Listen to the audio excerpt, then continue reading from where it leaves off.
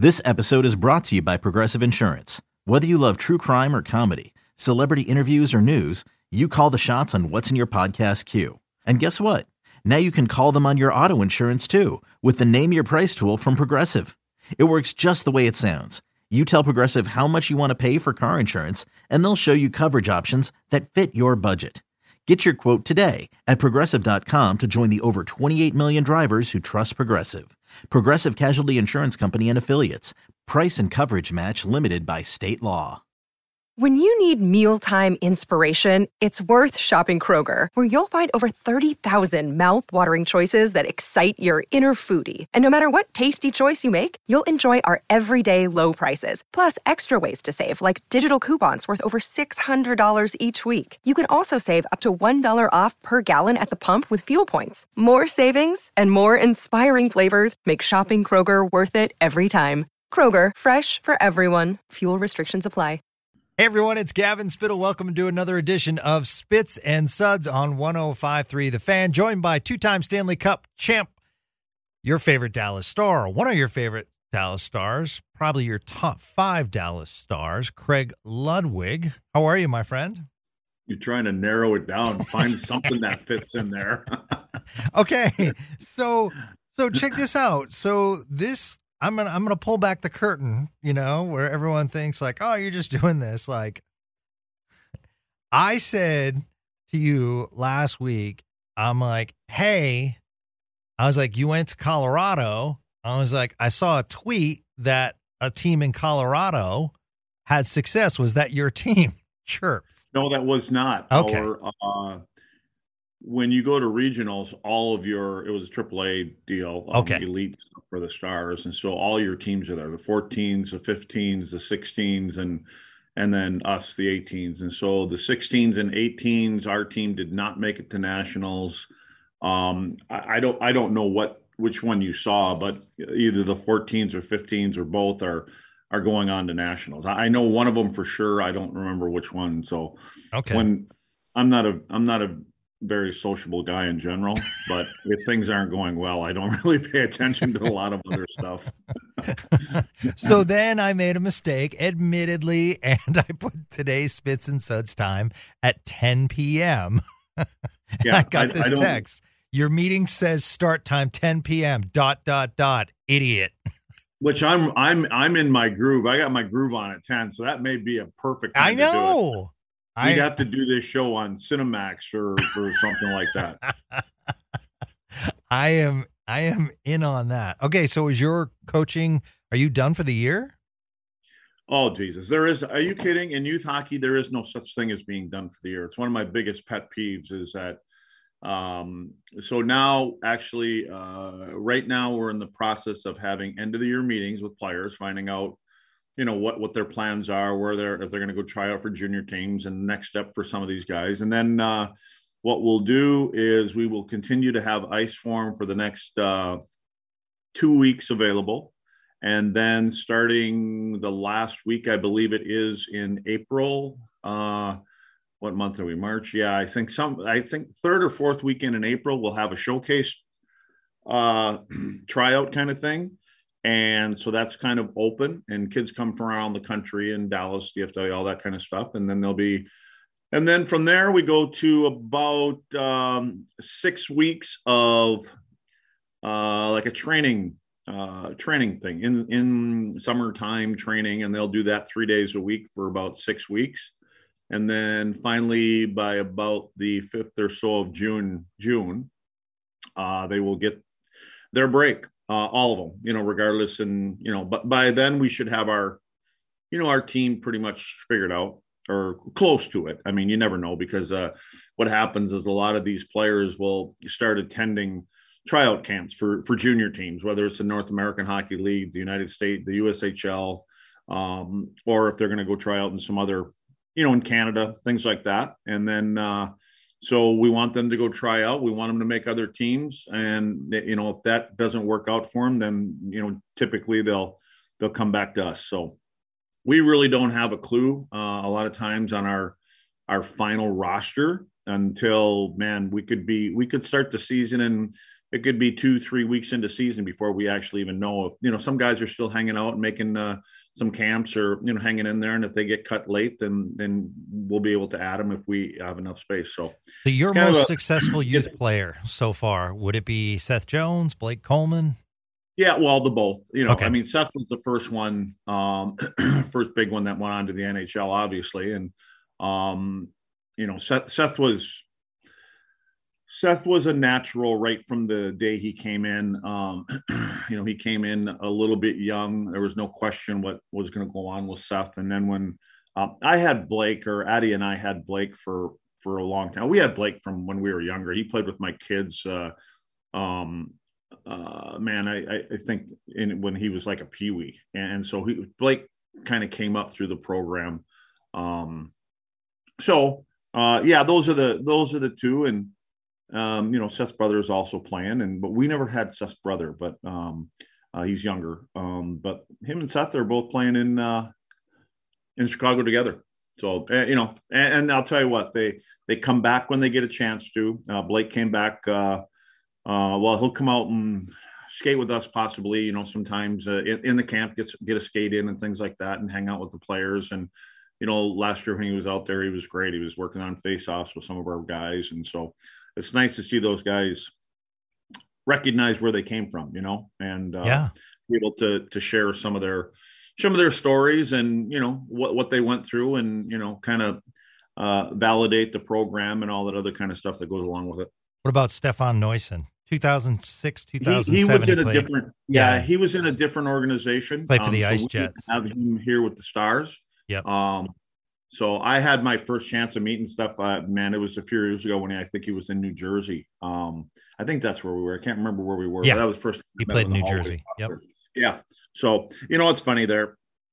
We see him and everybody sees him on the ice, and you see certain things that they do on the ice when they play the game, but they're all great kids. I mean, when you meet them in person and when you get to know them, and like with Blake. I mean, Blake has had this last summer when their last Stanley Cup with Tampa, I mean, they had a big thing at his in-laws' house here in Dallas. And so, he had the cup here and, music and all that other kind of stuff. So, I'm hoping that Seth gets that chance, Seth Jones. I mean, I hate it when players are they're great players, whether, from when they're 10 years old and high-end guys. And, I don't know if Seth kind of knew what he was running into when he decided to, as a free agent and go sign in Chicago. So it's going to be a longer haul, rebuilding that organization to where, he gets a sniff at it. So, but hopefully he gets a chance to play for Stanley Cup also. Yeah, no, absolutely. So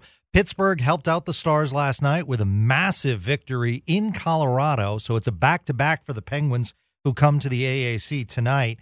This Penguins team, to put it in perspective, is about to end a streak where they played 11 games in 19 days. So coming off a back-to-back, Colorado is probably not the easiest overnighter, so to speak. You have experience in that. I would think you agree with that. That's one of the longer back-to-backs, right? Yeah. Everybody talk. I mean, the flight is only an hour and a half or something like that. So it's not that big. It's not like going from the East Coast to here. Okay. You know what I mean? So, or coming from Vancouver, and again, time change is only, for those guys, it's a little bit different. They go from probably a 2-hour time change from Pittsburgh to there. And then, then another hour this way. But yep. You know what? They do all these studies and the game has changed that way. And, they figured that sometimes it's better for some teams to stay overnight in the cities that they play in. And, but you're awake, if there's a 3.5, 4-hour flight back, I think a lot of times now they're saying, hey, let's just stay over, get a good night's sleep. And then we'll get back the next day back into Dallas, if that's what it would be for the Stars coming back from Vancouver, Seattle, things like that. And, it's a complete day shot the next day, but regardless, I've always found that, man, when you're done with a game, you're awake anyways. You can't sleep. So I would personally, in my opinion, I would, hey, put us on a plane and, I'm going to be up for 3 hours anyways, whether it's going to be here at the Big Apple, I'm going to be up. So let's get it taken care of. But when you were in the locker room, and I know certain things have changed, as you mentioned, but when you knew a team was coming, 2 questions. A, if it was today, would Craig Ludwig know that they went into Colorado and they beat the Avalanche and they're a desperate team? And B, would you even, would you say to yourself, we have to jump on them early, coming off a back-to-back, we have the fresher legs?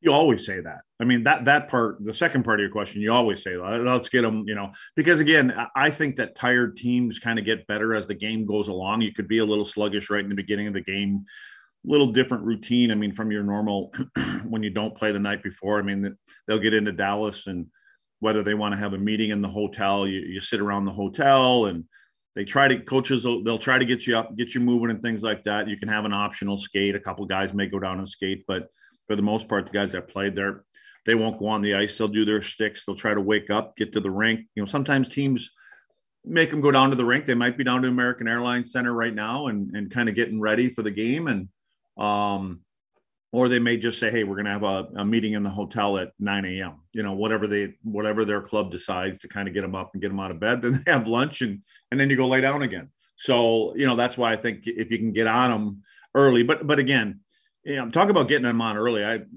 That's a thing for Dallas. I mean, it seems like Dallas gives up a goal. I mean, the other night they gave up a goal in a minute and a half, and start chasing the game right off the hop. So, but there's no question you got a tired team. But the other thing is you got a desperate team, so they've got a team. I mean, you look at what their captain did last night, and Crosby was Crosby again. The guy just doesn't seem to age, and unreal.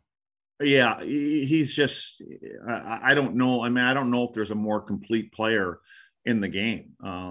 He's a super, in my opinion, Sidney Crosby is a superstar player that plays like a third liner.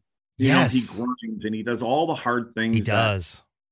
That those kind of players do. I mean, he doesn't take a shift off. He's a smart guy. He's a leader. And, again, he's going to go down as one of the top, 4 or 5 players to ever play the game. So it was a good night of hockey last night, wasn't it? You get Crosby does his thing, and then you just stay in the same channel and you get to watch Connor McDavid do just ridiculous kind of things. So, but you know what? This is a kind of night that, Dallas is in that spot, and you look, where they're sitting. I mean, you have 2 teams that have, I don't want to say the same circumstances, but in a way they're similar. I mean, Pittsburgh trying to get into the playoffs for I think it's like 16th or 17th year in a row. I think the last time they missed the playoffs was when Crosby was a rookie. So they're trying to keep that streak alive.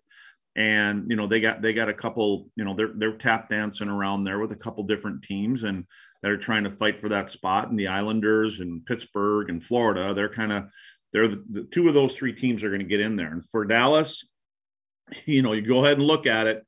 And would you rather be playing somebody like Seattle, Winnipeg, Calgary in the first round, or would you rather be starting on the road against Minnesota or Colorado, or even playing one of those 2 teams? So both teams, I think it's the beauty of this game and this sport and the way things are, scheduled, because Dallas has been, it seems like, at the top of the division all year long, right? And now you get down to the last 10, 12, whatever games are left, and you're going, wait a minute now. We've been here. We've had a good size, I don't want to say gap, but a nice, comfortable spot that we sat in all year long, found ways to win and give up leads and give them back and come from behind and catch up. And now all of a sudden, if we stumble a little bit, so we could be starting on the road, or we could be, we could give up. Because again, I think that, I mean, if you're sitting there and you never say who you want to play,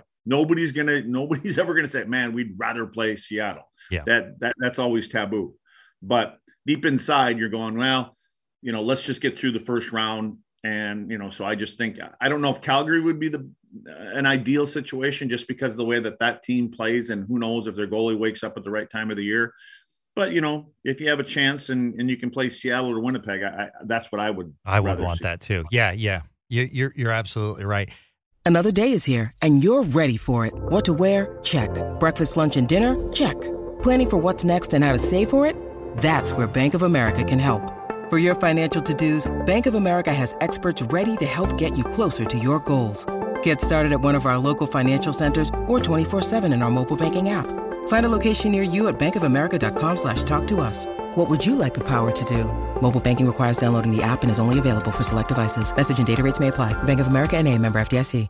One of the things I like doing about the podcast is like yesterday, Sean was taking us inside as a former voter of the Norris Trophy because we were talking about, Miro in the second half. Craig, you and I have talked about how we wanted him to be more offensive, and that's certainly been the case. He's certainly more aggressive in the offensive zone. So in that perspective, what have you seen defensively? Because you keep hearing odd man rush, and it just seems as though Stars defensemen get caught in the zone. So from a defenseman's perspective, are you seeing any thing that's different with them? Are you seeing anything different with Jani Hakanpää, who was -4 the other night, and his playing time slowed down?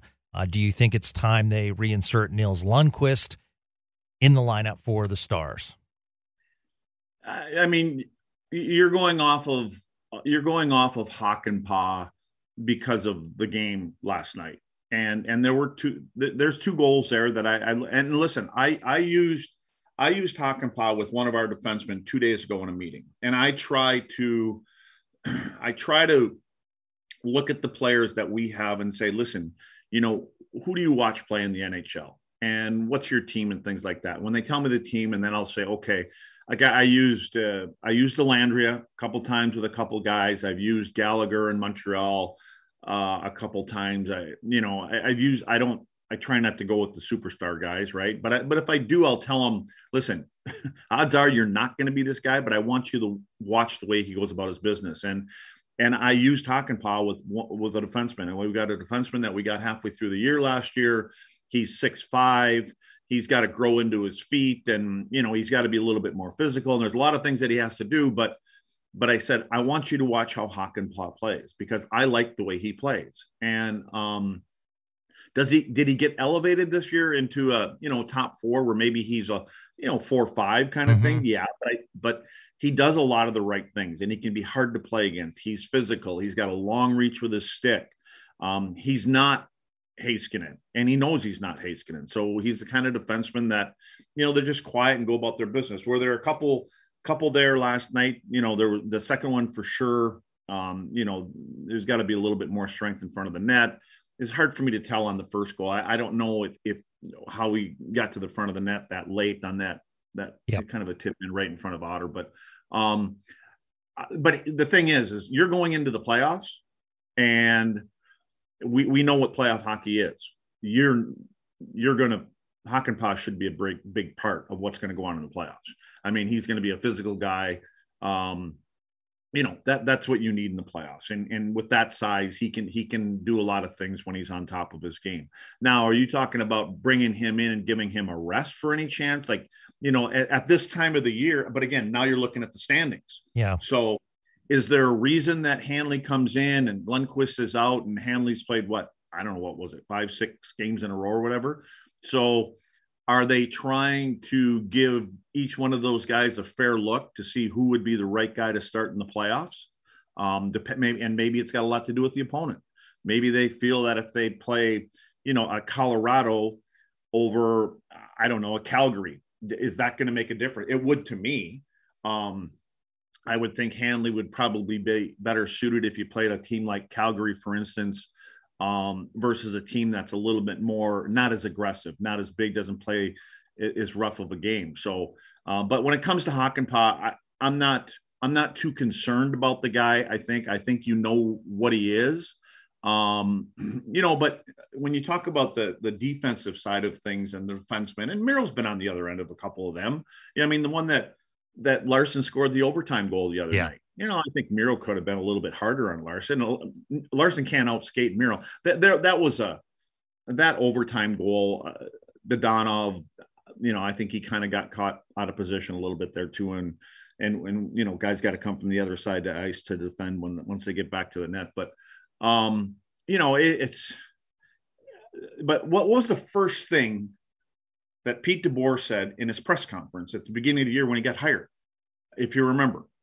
And he said, listen, this is a good defensive team, and there's some things you just don't want to touch. But what did he want to do? He wanted to unlock the offense. Mm-hmm. Those were his exact words. And I remember him because I remember going, okay, how are you going to unlock the offense unless you're going to get, add some pieces to it. And when you want to unlock the offense, there's a little give and take. And, and the give is you're giving up something defensively. And so and again, look at this team. They're an exciting team. They can score goals. We talk about how, they can come back from 2 goals down. Do they get good starts all the time? Not all the time. Do they give up the first goal too often? Yes, they do sometimes. But, they're finding things that they can lean on in the playoffs. They get down in a playoff game and say, hey, we've come from behind all year long. We'll do it again tonight. So, that's kind of what, when you want to unlock the offense, you have to give something up a little bit.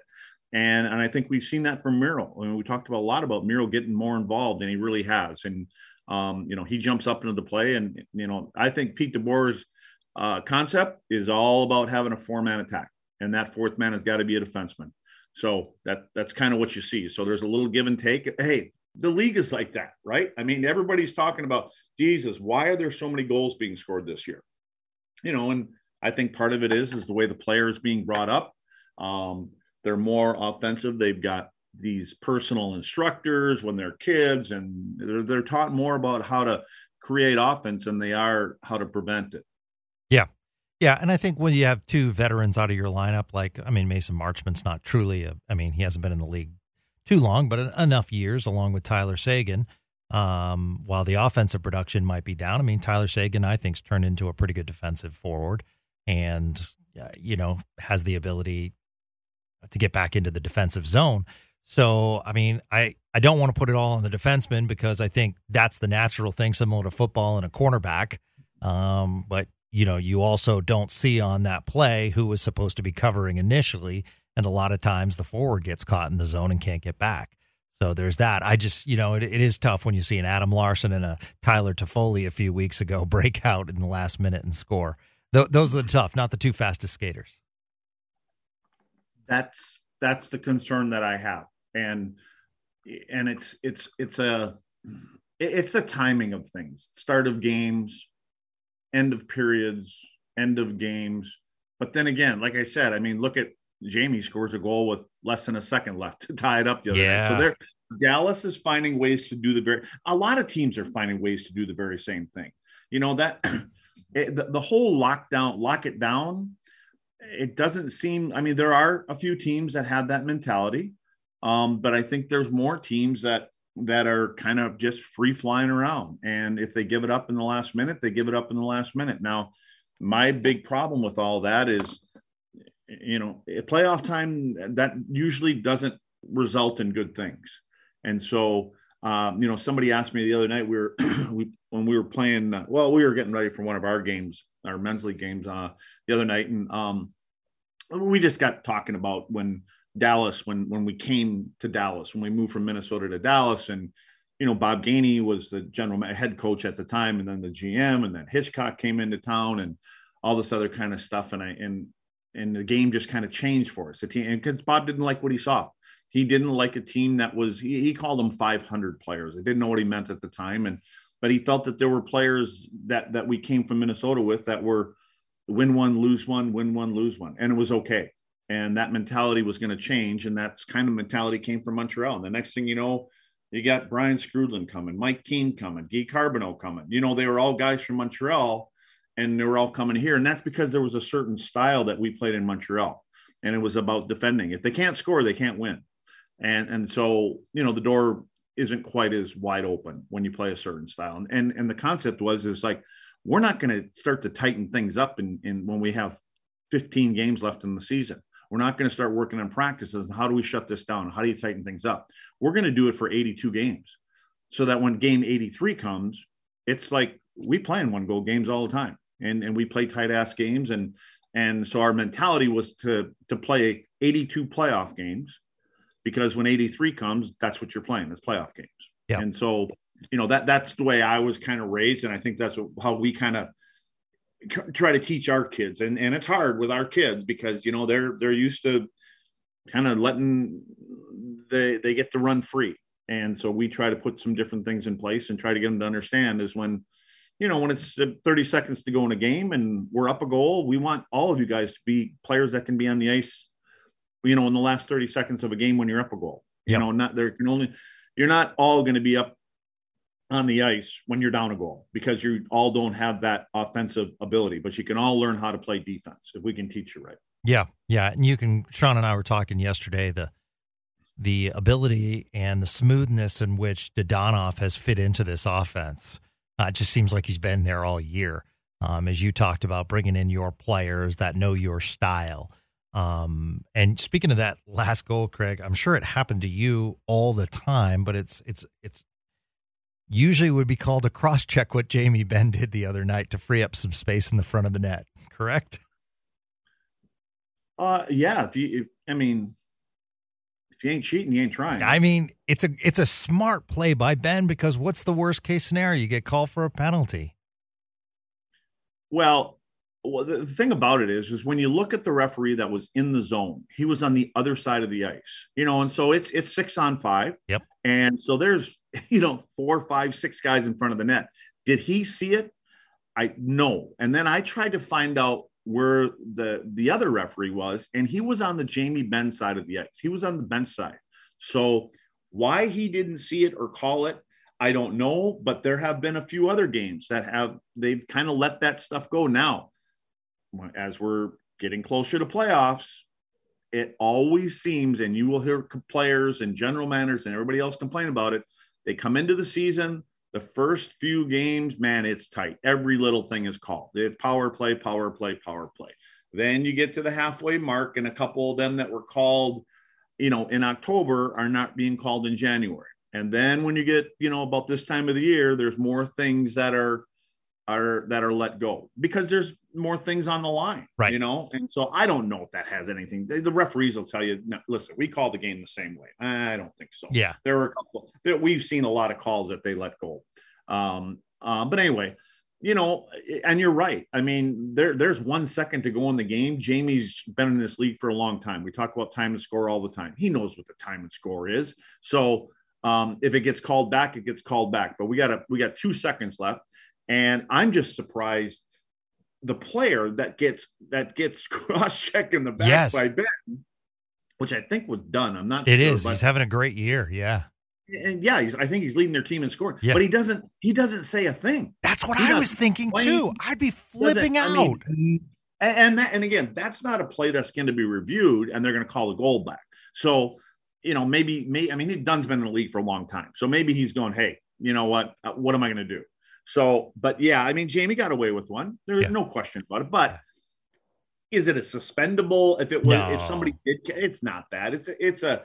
I think what the referees will say is, hey, that's a battle in front of the net. Yeah. But it was from behind. And Jamie actually cross-checked. I don't know if it was him or somebody else just prior to that. Yeah, he did. It was Jamie again. Yeah. So, and again, that's the Jamie Benn that we've known for years, right? And it's a reason Jamie's got 30, whatever he's got, 30, 31 goals this year. He's back to the guy that we know. And that's one of the big reasons why this team is, where they're at. I said this in the beginning, over the summer, all this talk about Jamie Benn, how they're going to, take his minutes away and he's going to be down in the third line and all this other kind of stuff. The brilliant thing that DeBoer did, in my opinion, is, he's on the third line. He's playing with a couple of kids that I think are kind of like the fountain of youth for him, and they're both good players that he's playing with, obviously. But what the main thing is he found a way to make up those minutes for Jamie, and that was to put him on that top power play unit. And what has it done? Does he lead the group in power play? If he doesn't lead him in power play goals, he's right there. I think he's got like 12 power play goals this year. So Yeah. And Wyatt Johnston is such a great line mate for him. Oh, Jesus. Smart. That goal that Wyatt scored, the late one, it just, and I believe that was a power play goal, right? Yeah. And we got to give credit to Dadonov, who kind of went to the front of the net And that created two Kraken players that moved over toward him, which left open Johnston on the backside. It does, but just watch how many players in the league that when they play that half wall on the offside of the ice, and they're that take the shot guy, or if it can get through the crease and stay wide, and they stay over there, and they're hoping for that. Wyatt doesn't do that. When there's a scrum going on, he comes to the net. And that's what gives him the opportunity to get to that puck first, because he didn't just stay wide. He didn't stay over there somewhere by the hash marks on the wall. You know what I mean? When it was going on the other side of the ice below the goal line, and it was starting to get tight in front of the net, he doesn't just hang over there and hope a puck comes to him. He starts coming to the net, and it's the reason he gets the puck at the time he gets it. The goalie doesn't have any time to get across. Imagine if he would have stayed over there, the puck still would have got to him, but how much more time does that give that goaltender to get from one side of the ice to the other? Yeah. So by him doing, he's just a smart player. I mean, he's just a smart kid. And it's weird because, we talk about the wall, and I know in junior hockey, as you mentioned in the beginning of the program, it's never ending.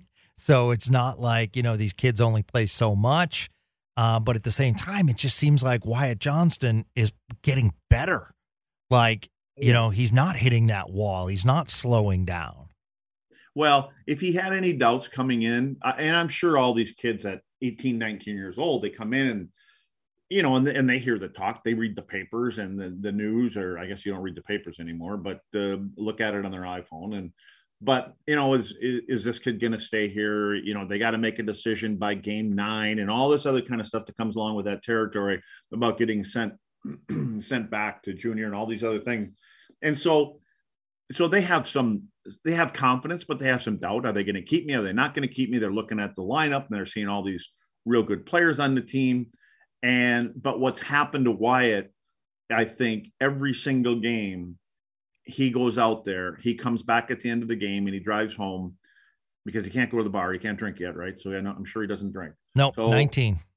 Nope. And so, but he's going, I belong. I can play in this. Yeah. I can. Every game that Wyatt comes out of there, the belief gets stronger and stronger. By now, he obviously knows he can play in this game and can imagine what this kid's going to be like in 3 or 4 years, so, and the reason I say 3 or 4 years is because I think he's going to get bigger and he's put a little more meat on the bones and, you make a couple laps around the league, things, you learn things. And so, again, you talk about, having the top 3, that top line that they've had all year long. And when you can get scoring throughout your 3 lines, and it really, the funny thing is it hasn't really been number 1 and number 3. It's been number 2 line. You know what I mean? Just getting some consistently. Marchment went through a little thing and, all that kind of stuff. So, but again, you get guys healthy, get them back in the lineup, and you can be at least 3 lines offensively deep.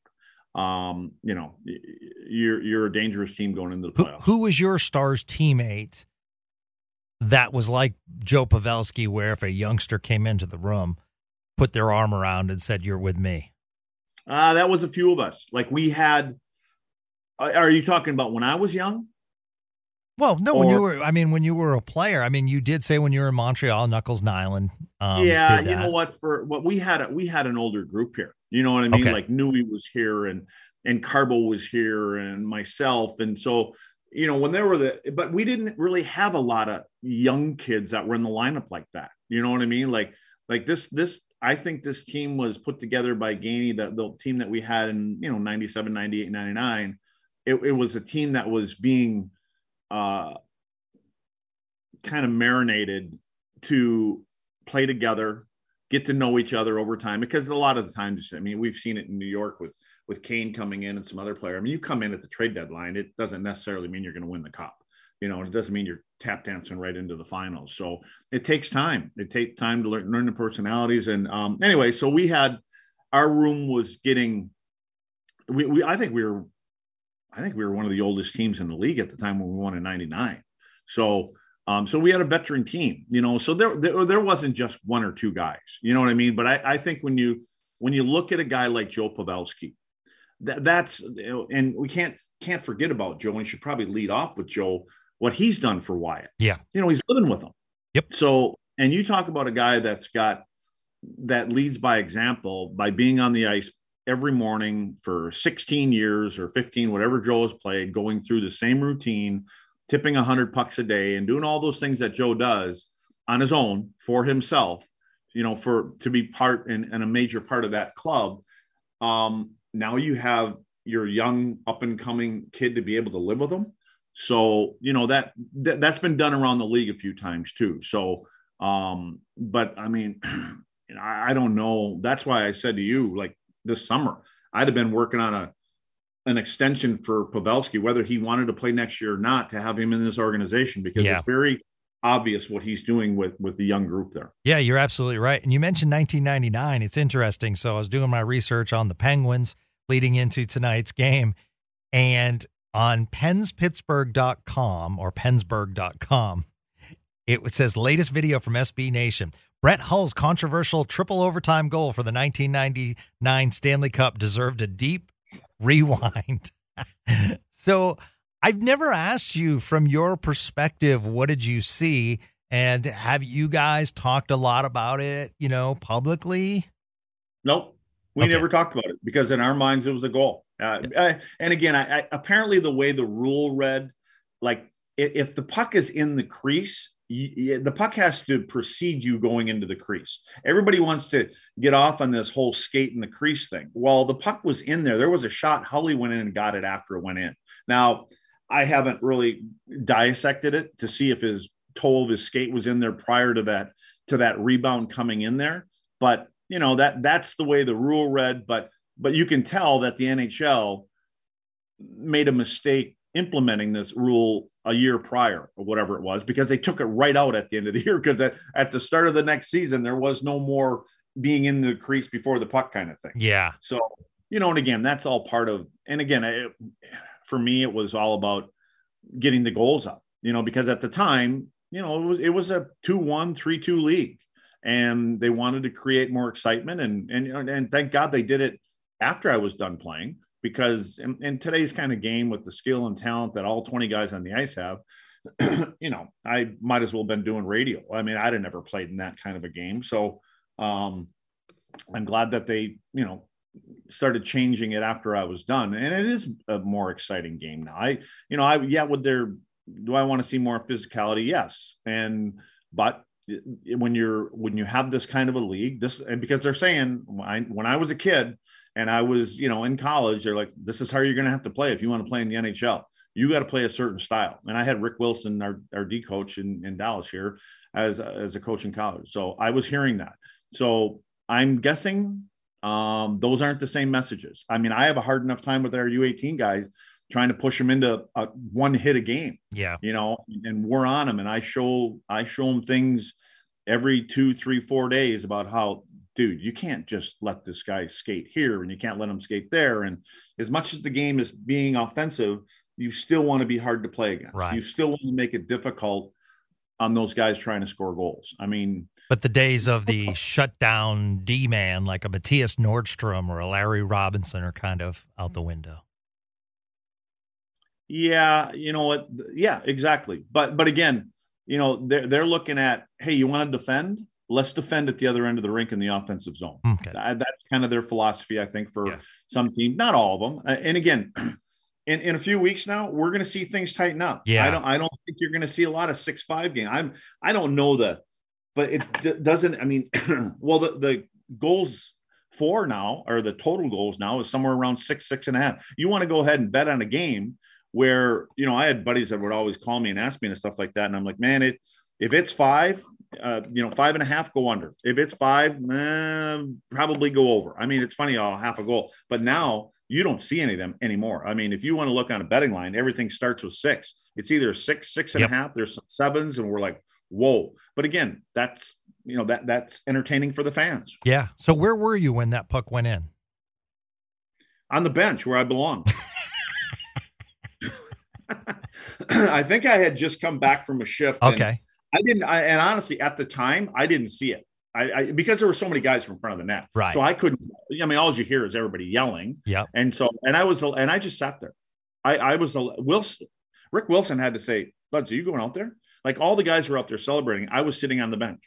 I didn't even move. Really? I stayed there. He actually punched me in the back and he said, hey, you want to go out there now? The game's over. So, it was just, because taking I was it all at the in. point where, well, it was 13 years in between winning the first Stanley good Cup, point. and you get to a point where you're like, man, yeah, I know we're up a game here, and we just got to get one more win, and you're playing against one of the best goaltenders on the planet. We had one too, but you're like, I don't know this, and so you don't really know if that's going to happen. And then when it does happen, you're like, it really just happened. Now I can say, Uncle, now I'm done. So that's kind of, I was kind of in shock, I guess. Whether it would have been, if it was in Game 7, would it have been different? Probably not. I still would have sat there and thought, man, I never thought this was going to happen again. But do you realize, and I'll use two examples, what Vegas did in their first year as an expansion franchise, going to the Stanley Cup final and just capturing the town by storm. We know the Raiders are there, but if you go to Vegas and you go where I used to live, that's Knights country. I mean, people wear their gear. They're all about the Knights. And then you look in Seattle, and they're making a big playoff push. It's been extremely impressive, and they're capturing that town. Do you ever look back and do you realize that what your team did is similar to Vegas and Seattle in that you captured the DFW and kind of created this hockey base that has lasted and continues to grow? Yeah, and I think they're different. I mean, I think when you look at Dallas being such a football market, and we didn't, the fans in the beginning really didn't know what was going on out there. They knew none of the rules. There were some transplants here, but I think they were more excited, in my opinion. The speed that they saw at the time, which doesn't even seem like it was fast then as compared to now, and the physicality of the game. And so I think they liked that part. And we had a good first year. So we were, timing, I say timing's everything. And we had a pretty good first year. And so we were winning when we came here. I think you look at Vegas, it's the entertainment capital of the world, right? And so they just did everything right there. But again, there was ways around some of the rules and things like that at the time. And so Vegas paid $600 million, and they were able to put together and piece together. They had some creative management people went out and, and that the whole being able to protect certain players, and not every team had to have a list in. And well, you know what, I'll tell you what, we've got Richard Matvichuk here in Dallas. We can't protect Matty. We got to protect Hatch and Zuby. I'm just using them for an example. But we'll tell you what, Vegas, we'll give you a first round pick not to select them. So there were some things going on that I think caught the NHL off guard. And so those it wasn't as lenient in that respect for Seattle. So they were able to piece together a really, really good hockey team. And then in Vegas, what did they do? They followed right in line with Vegas. They made it just another event going on in Vegas. They did an unbelievable job in entertainment and marketing. Now, Seattle, they weren't allowed to do a lot of those things. They were keeping a little bit closer eye on how they were going to be that team. So, but then again, if I'm Seattle, I'm going, wait a minute. Vegas did it. They paid $600 million. We got to pay $650 million. And you're telling us we can't play by the same rules. Right. So, but then again, they got off to a great start. Yeah. I mean, they got some great expansion players. I mean, to think you got Jordan Eberle, I thought Alexiak was a really nice pickup. They put together a team really quick. But they had a team. They really did have a team that, when Hack went in there, but they had a team there that they weren't gonna play this kind of style and win hockey games. So they figured that they had to defend. And so they, the question with Seattle right from the beginning was, who's going to score for them? And then, some things changed in their organization, and all of a sudden they were leading the league in scoring this year. Yeah. So, now, but then again, look at where they're at. Now they're kind of fighting for a playoff spot. So we'll see what happens. Yeah, absolutely. Well, thank you, sir, for joining us. Really appreciate it. It's great to look back. I hope you enjoy it as much as I do, because I love when you pull back that curtain and talk about that 99 team and those old Stars teams, because I really do think, we have to pay tribute to those teams that kind of created the hockey landscape as it is today in DFW. So hopefully a win tonight against the Pens, and they can stay in first. It's going to be a close race to the end. Mr. Ludwig, you are the man. Even though you didn't take home a championship in Colorado, you're a champion in my book, regardless of what you call me off this microphone. I appreciate you. It's always a slice. That's going to do it for another opportunity with Spits and Suds. Tomorrow, Sean Shapiro, who's much nicer to me, will join us, and we'll recap the Pittsburgh game. But until then, thank you so much for downloading, favoring Spits and Suds. We truly appreciate you, and we'll talk to you tomorrow.